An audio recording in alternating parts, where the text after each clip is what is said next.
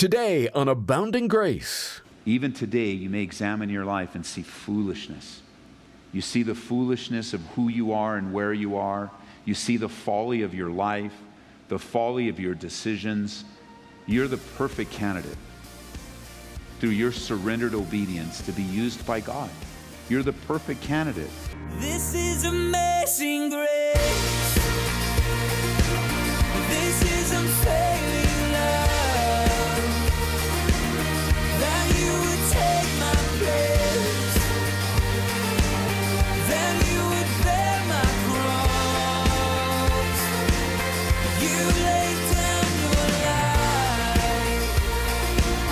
That I would be set free. Oh, Jesus, I sing for all that you've done for me. Does this thought come to mind when you think of someone in your family or in your circle of friends? Oh, he or she will never become a Christian. Today on Abounding Grace, we discover an encouraging truth. No one is beyond the reach of God. Need some proof? Well, consider with us Saul and King Nebuchadnezzar. Both appeared to be unreachable, as far away from God as a person could get. And yet the Lord reached them. Let's join Pastor Ed Taylor for all the details. Would you take your Bibles and open them to Daniel chapter 2 and Acts chapter 9? Daniel chapter 2 and Acts chapter 9 in a Bible study that I've entitled, No One is Beyond the Reach of God. In chapter 2, we met this man by the name of King Nebuchadnezzar. And one of the things that we learn about Nebuchadnezzar is that he's a very angry man. He is a man filled with rage. And he has absolute control, and as it's been said, absolute power has a tendency to corrupt absolutely. And so it only makes his anger issue greater, where he, at the flip of a switch, at the snap of a finger, he can call upon death in someone's life. And he's an angry man. Notice in verse 1 of Daniel chapter 2, it says, one night during the second year of his reign, Nebuchadnezzar had such disturbing dreams that he couldn't sleep. And I'm reading from the New Living Translation. He called in his magicians, enchanters, sorcerers, and astrologers, and he demanded that they tell him what he had dreamed. And as they stood before the king, he said, I've had a dream that deeply troubles me, and I must know what it means. Then the astrologers answered the king in Aramaic, Long live the king! Tell us the dream, and we will tell you what it means. But the king said to the astrologers, I'm serious about this. If you don't tell me what my dream was and what it means, you'll be torn limb from limb, and your houses will be burned into heaps of rubble. But if you tell me what I dreamed and what the dream means, I'll give you many wonderful gifts and honors. Just tell me the dream and what it means. Now here is this man behind many doors, surrounded by security, a man of great stature, a man of great prestige, as far away from God as a person could be. Not only is he far away from God, but he has no desire for God because he sees no need for God. Not only is he in that position, but he's also a very angry man, caught up in himself, self-centered, self-righteous. He would be a man that we could easily dictate and conclude that he's unreachable. I mean, after all, who's going to go in and talk to Nebuchadnezzar? Who's going to have the boldness and the courage? Let alone, if you have the boldness and the courage, who's going to have the access? At this time, there are many people that have been kidnapped and taken captive and brought back, but they're afraid for their lives. Who would have access? And yet, there is a divine setup of bringing Daniel right very into his presence, right into the very presence. I mean, Daniel's going to be so close to Nebuchadnezzar, he'll be able to smell his breath and feel the warmth off of his skin. He's going to be that close. Why? Because no one is unreachable. And I wonder today, if you have anyone in your life right now, when you think of them, you think there's no way they will never believe in Jesus Christ.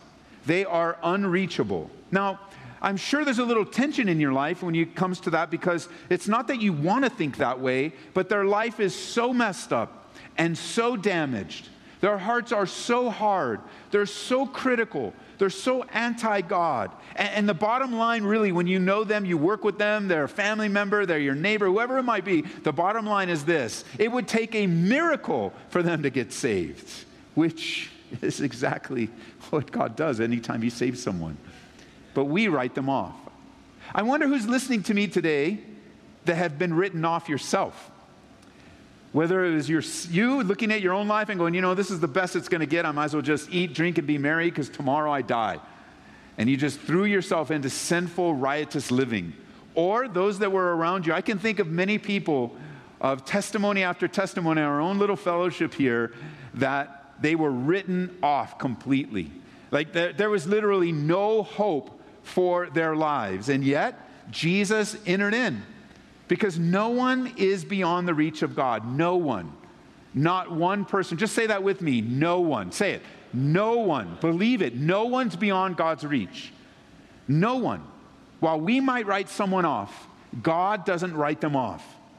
Truly, sometimes the people that we think are far away are actually a lot closer than we think. It's those that have a tendency to be the most disruptive, the most resistant, the arguers, the ones that are responding in violent ways to the gospel are actually the closest. As we've been inviting people to church, they say no. As we ask somebody to tune in the radio, they say no. Isn't that familiar response is, hey, I'm glad you found Jesus. You needed Him. And they look at your life and go, oh yeah, you needed Him. And then there are those guys at work that are always making fun of you. I remember the first time somebody called me Bible boy. I was walking out to my car with my big Bible in my hand, going home from work, and there was a guy coming in from the other side, and we're walking in the parking lot. I said, hey, Bible boy, and he knocked the Bible out of my hands. And had I not been saved, we would have thrown down right in the parking lot of work. Right there, that's the kind of guy I was, and that's the kind of guy he was. But I picked up my Bible, got in my car, and I started yelling in the car, but I was still mad, but I didn't fight. I was still a new believer. But Bible boy, with all the responses, they may be coming closer to the Lord than you know. Sometimes those that protest the most and argue the most and put up the biggest defense are actually the closest to the kingdom of God. We're going to learn that in the life of Nebuchadnezzar, but I want to introduce you to another angry man today by the name of Saul. Would you turn over to Acts chapter 9 with me? Acts chapter 9. Another man with another anger issue, and yet this man was so far from God that he thought he was close to God. Now, we have a word for that. We call that self-deceived, where you can be caught up in religious expression, you can be caught up in a form of religion, you can be doing things that you believe honor God, and in reality, you're as far away from God as an unbeliever. And that's where Saul of Tarsus was. He was an angry man who covered up his sinful behavior with religion. And even as you may have fallen into that category of people that thought that you would never amount to anything, a drain on society, a pain in your family, a strain in your neighborhood, now you have a testimony of how God picked you up out of the miry clay and put your feet upon a rock. And it's interesting to me, in the family of churches that we're a part of, known as Calvary Chapel, that many of those pastors that have been given the privilege of overseeing churches within Calvary Chapel come from a very hard, difficult background, myself included. In that very first generation, they wrote a book to introduce us to some of the men that God radically changed during the Jesus movement in the late 60s and 70s. And on the title, the subtitle, the book is called Harvest. My pastor, Jeff Johnson, his story is in there. And the subtitle of the book says this, and I quote, "Gang members, drug addicts, mental patients, society's rejects. Chuck Smith's amazing story of Calvary Chapel and the unlikely leaders that God called." And God is not done calling the unlikely men and women to serve and to lead in His church. Like, He is not done. There wasn't just a little capsule of time where God was calling people out of the world so that the testimony of their lives would speak greatly to the grace of God. He's still doing that work. The thing is, we don't know what God's going to do with that person that we invite to church. We don't know what God's going to do when we give that Bible to someone. We don't know what God's going to do when we pray for someone, but we'll never know until we reach out. It's true, we don't know, but we'll never know if we don't open ourselves to be used by God. Jot it down in 1 Corinthians chapter 1, verse 27. It says, God chose things the world considers foolish in order to shame those who think they are wise. And he chose things that are powerless to shame those who are powerful. God chose things despised by the world, things counted as nothing at all, and used them to bring to nothing what the world considers important. And as a result, no one can ever boast in the presence of God. You may be familiar with that passage as God choosing the foolish things of the world to confound the wise. He's still choosing foolish things. Even today, you may examine your life and see foolishness. You see the foolishness of who you are and where you are. You see the folly of your life, the folly of your decisions. You're the perfect candidate through your surrendered obedience to be used by God. You're the perfect candidate. Another thing my pastor taught me over the years is that when you throw a rock into a pack of dogs, the one that got hit is the one that yelped. And today I want to introduce you to a man that yelped because he got hit by the grace of God. Now, I posted this phrase on social media recently, and I got this personal message, why would you ever throw a rock into a pack of dogs? I'm like, serious, bro, it's a proverb, man. I would never throw a rock into a pack of dogs. A pack of cats, maybe, but not dogs. I posted something about cats, and I got a lot of grief for that too. Stop it. Verse 1, chapter 9. Meanwhile, Saul was uttering threats with every breath and was eager to kill the Lord's followers. And so he went to the high priest and he requested letters addressed to the synagogues in Damascus, asking for their cooperation in the arrest of any followers of the way he found there. He wanted to bring them, both men and women, back to Jerusalem in chains. Now, is that a man you would want to share the gospel with?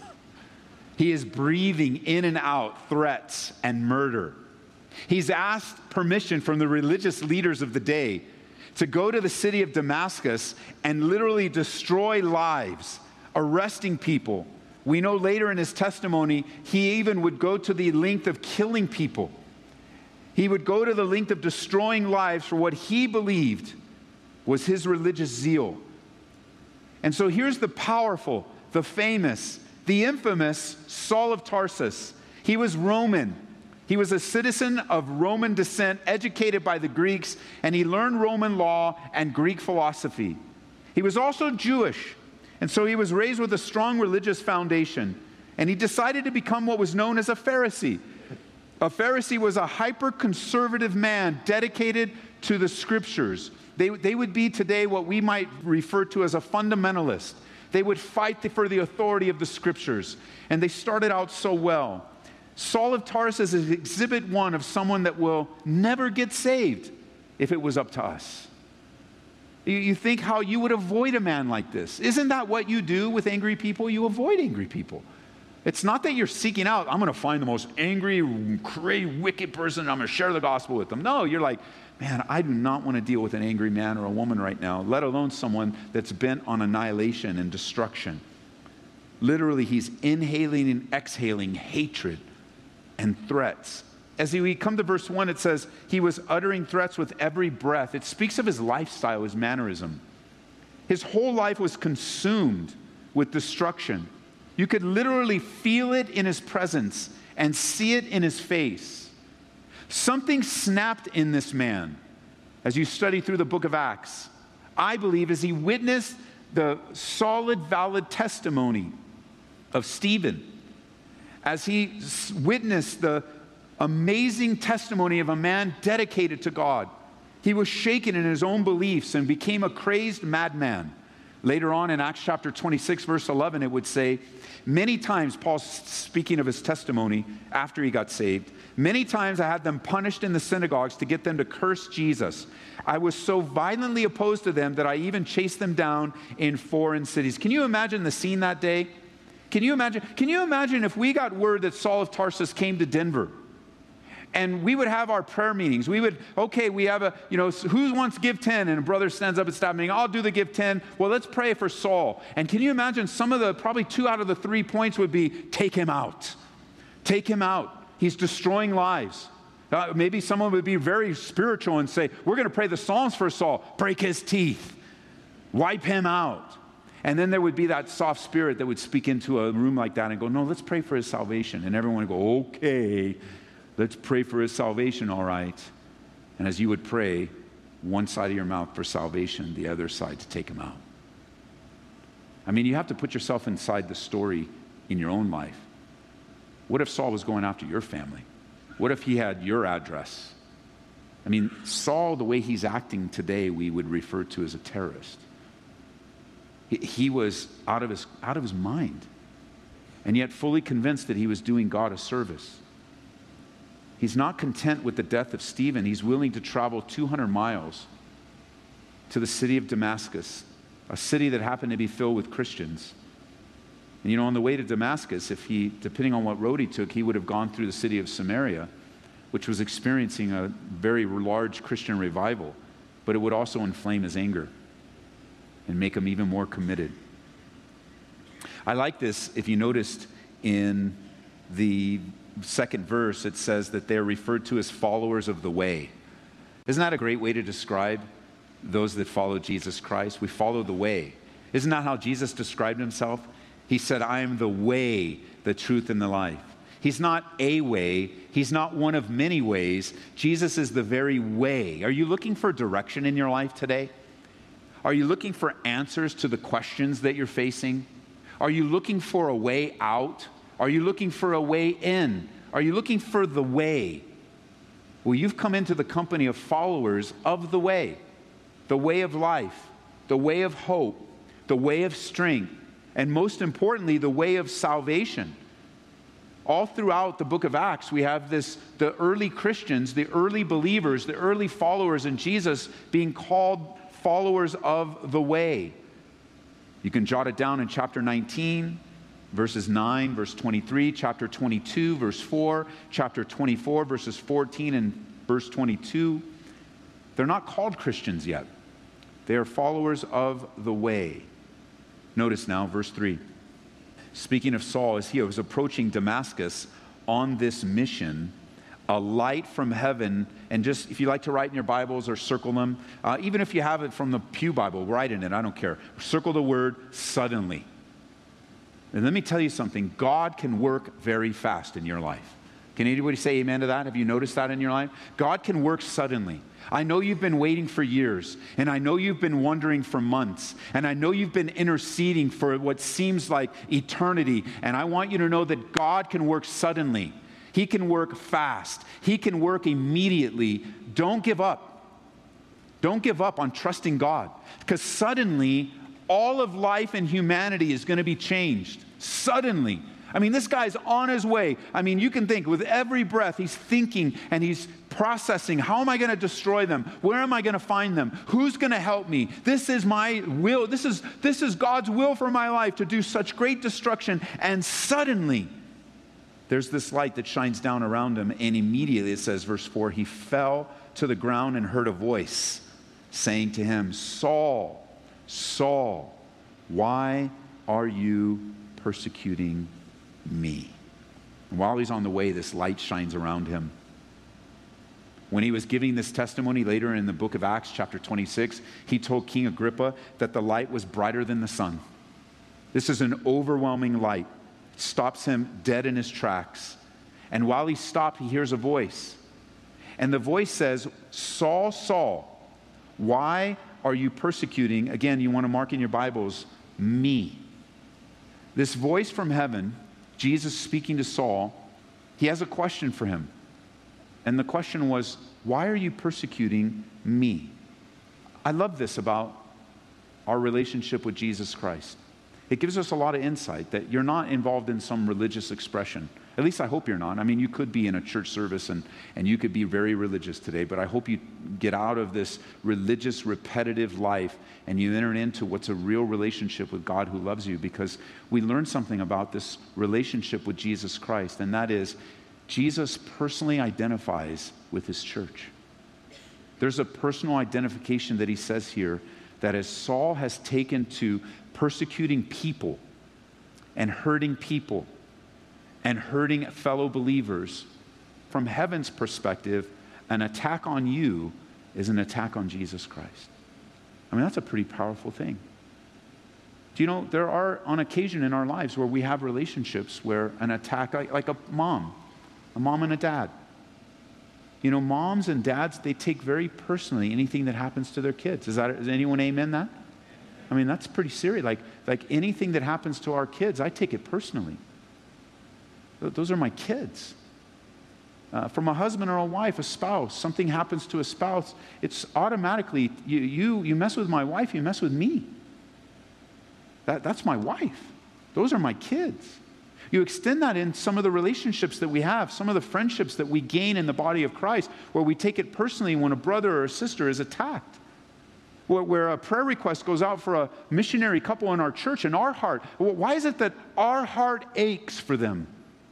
Why is it that we can say, and I can text them, my heart is hurting for you? Why? Because it happened to them, it's like it happened to me. My heart breaks for them and what they're facing, and the pain that was in the room, and the pain that's in the family. The longer I'm around the hurting and the sick and the dying and the difficult situations, the more and more I'm coming to appreciate the shortest verse in the Bible. In the English, Jesus wept. He's keenly in tune with you, and he loves you. He identifies with you. When Jesus views his church, he sees himself in it. You're hurt, he hurts.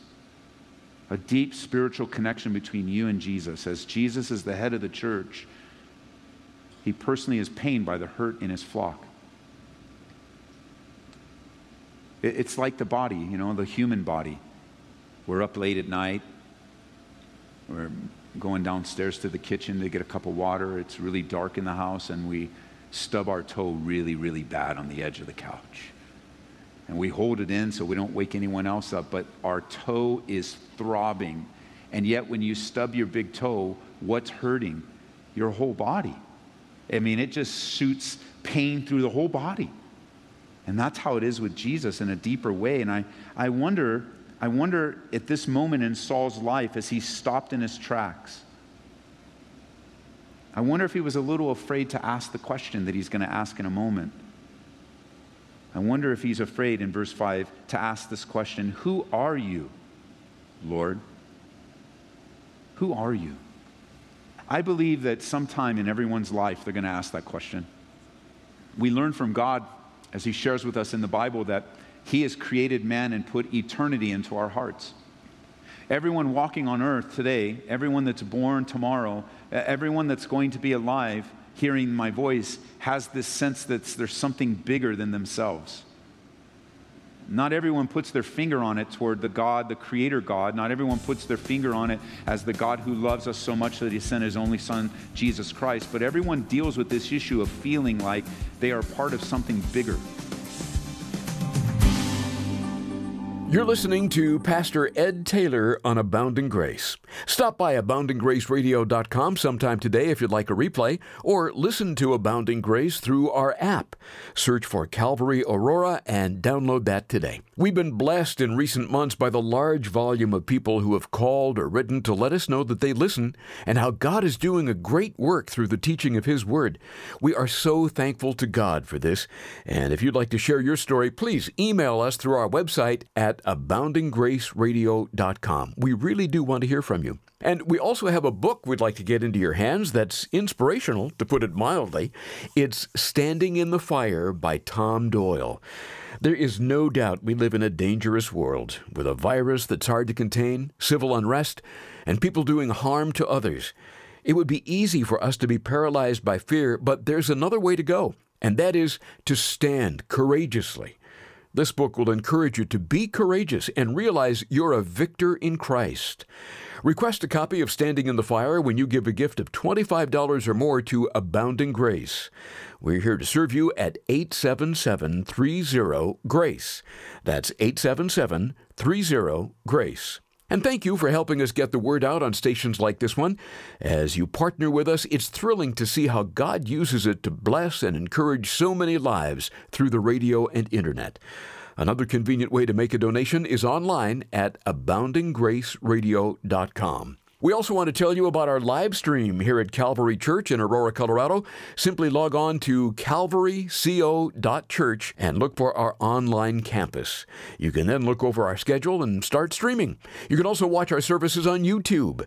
Subscribe to the free channel at Calvary Church with Ed Taylor. Well, we'll put a bookmark where we left off today in Daniel, and join us next time for Abounding Grace with Pastor Ed Taylor, as there is so much more to come. This is amazing grace.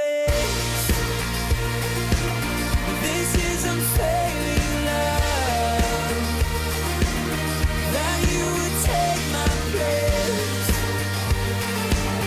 That you would bear my cross.